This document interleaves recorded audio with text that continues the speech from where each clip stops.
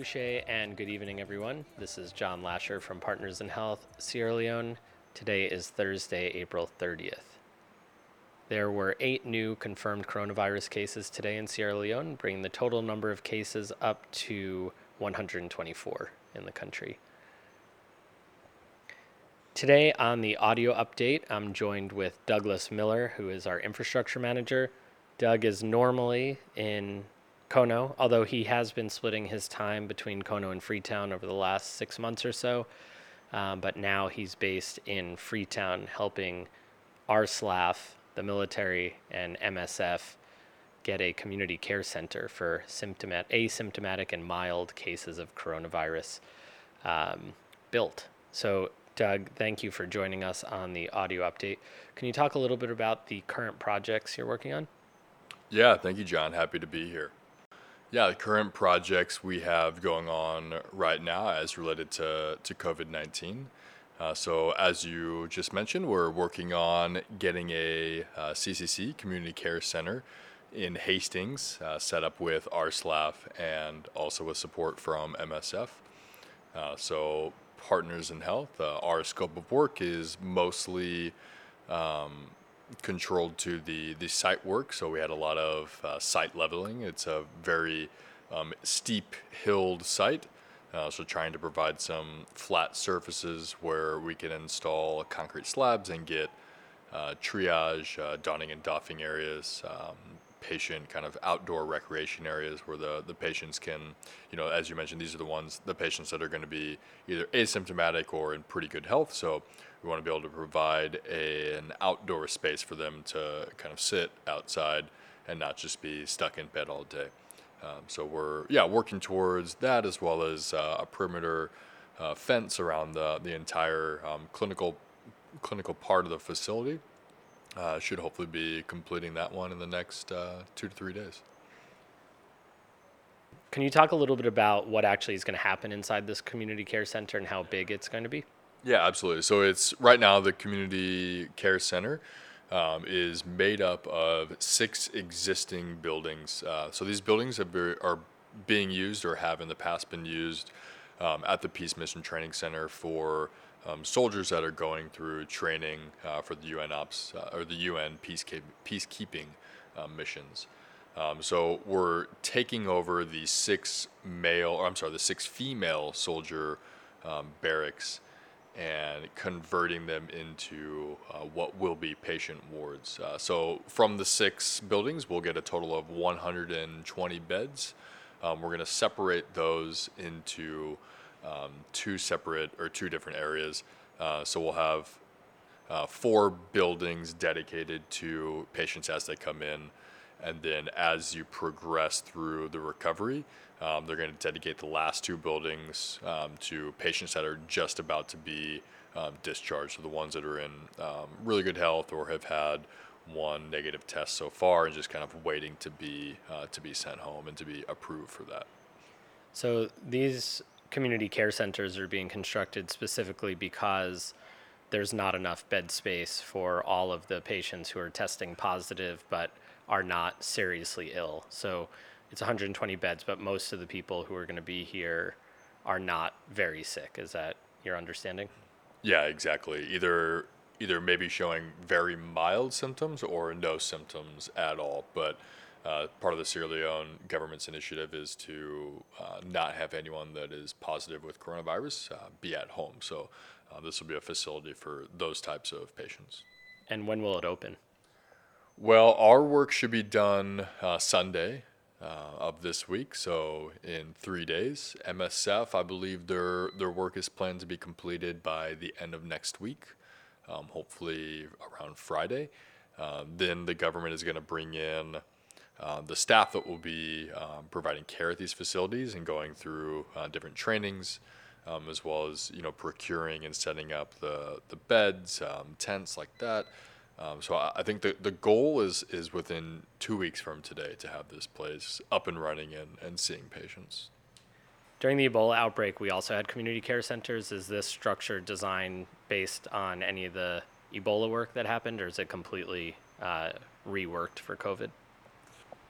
I think it's taking a little bit of both. So some lessons learned and best practices from the Ebola times, as well as implementing maybe some new strategies for coronavirus specifically. So, for instance, we're going to be, building a perimeter fence surrounding the entire clinical portion of the campus, but we're also going to be, building a secondary fence that will differentiate between the clinical areas and the non-clinical areas, as far as when the PPE is required. So we are going to have points where the clinicians or the clinical staff will be able to check in on the patients without having to go into the full PPE area. And I think a lot of that is lessons learned from Ebola. Can you talk a little bit about other infrastructure projects that your team has had to take on because of COVID? Yeah, absolutely. So right now in Kona, we're also working to do some modifications to the existing isolation ward on campus. So the big things that we're doing to make this into a more COVID-friendly place are to open up the building a little bit more. So to add doorways into kind of the ends of the corridors that provide access into the patient rooms. So that'll allow us to have more of a better patient and staff flow. It'll also allow us, especially through the addition of hard physical barriers between spaces, to provide a really good separation between the green zones and the red zones, so we don't get any kind of contamination into what are supposed to be the safe areas. We're also going to be adding a perimeter fence around the building to separate it from the rest of the hospital campus.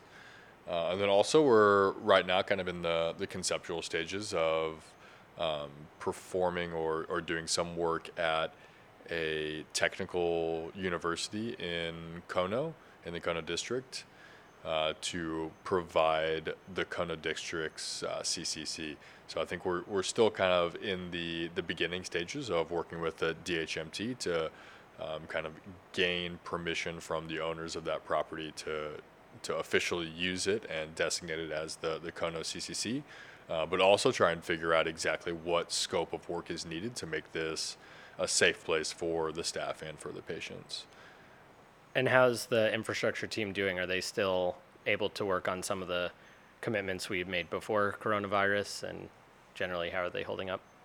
Yeah, I think everyone's holding up pretty well. I think, when we went through the initial 3-day lockdown, we had to put, kind of pump the brakes on a lot of the work that we had going on, especially because we didn't really know what was going to happen after the 3-day lockdown. Was it going to be extended? I know there are a lot of people thinking that it would be pushed to a 2-week lockdown.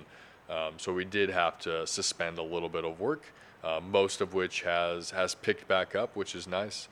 We do have some projects going on that never stopped, like the work at KGH for the special baby care unit that we're trying to open up for at the maternity ward. So we have a contractor that was able to keep pushing through on that one. Yeah, I think there's definitely concerns amongst the team members, and I think you see this across PIH. People that have concerns or their family members have concerns about them being staff that are working full time at a hospital, and obviously hospitals at this point are one of the more suspect or dangerous, or not, maybe not dangerous, but the more one of the places that you're more likely to contract coronavirus, because that is where sick people go to seek care. So we have had some staff members that have voiced concerns about being full time in a hospital still, and their family members have also voiced concerns. But I think it's just we just have to follow the practices that our wonderful clinical team has put in place to keep everyone as safe as possible. But we still have to be there every day and still have to keep the generators running and the water flowing for the patients. What's keeping you motivated? Yeah, definitely the people of Sierra Leone and staying with them throughout this difficult time. I know we were given the option as expats to leave through like an optional evacuation. For me, it's, we're PIH, and as our kind of tagline goes, we stay. And when the times get tough, we don't flee, we don't run back home, but we stay to make sure that our jobs continue and the work continues, and the people that need the healthcare are still able to receive healthcare. So for me, it's just been about keeping through with the mission that we set out to do. Thanks, Doug, and thanks to the whole infrastructure team. Yeah, thank you, John, and keep doing what you're doing. Everyone really likes the audio updates, and it's a great way to stay involved with different teams, especially as we're kind of forced into staying a bit more isolated. So a nice way to kind of hear what everyone else is up to without having to come within droplet distance. Well, we'll keep making them. Thanks, Doug. Yeah, you're welcome.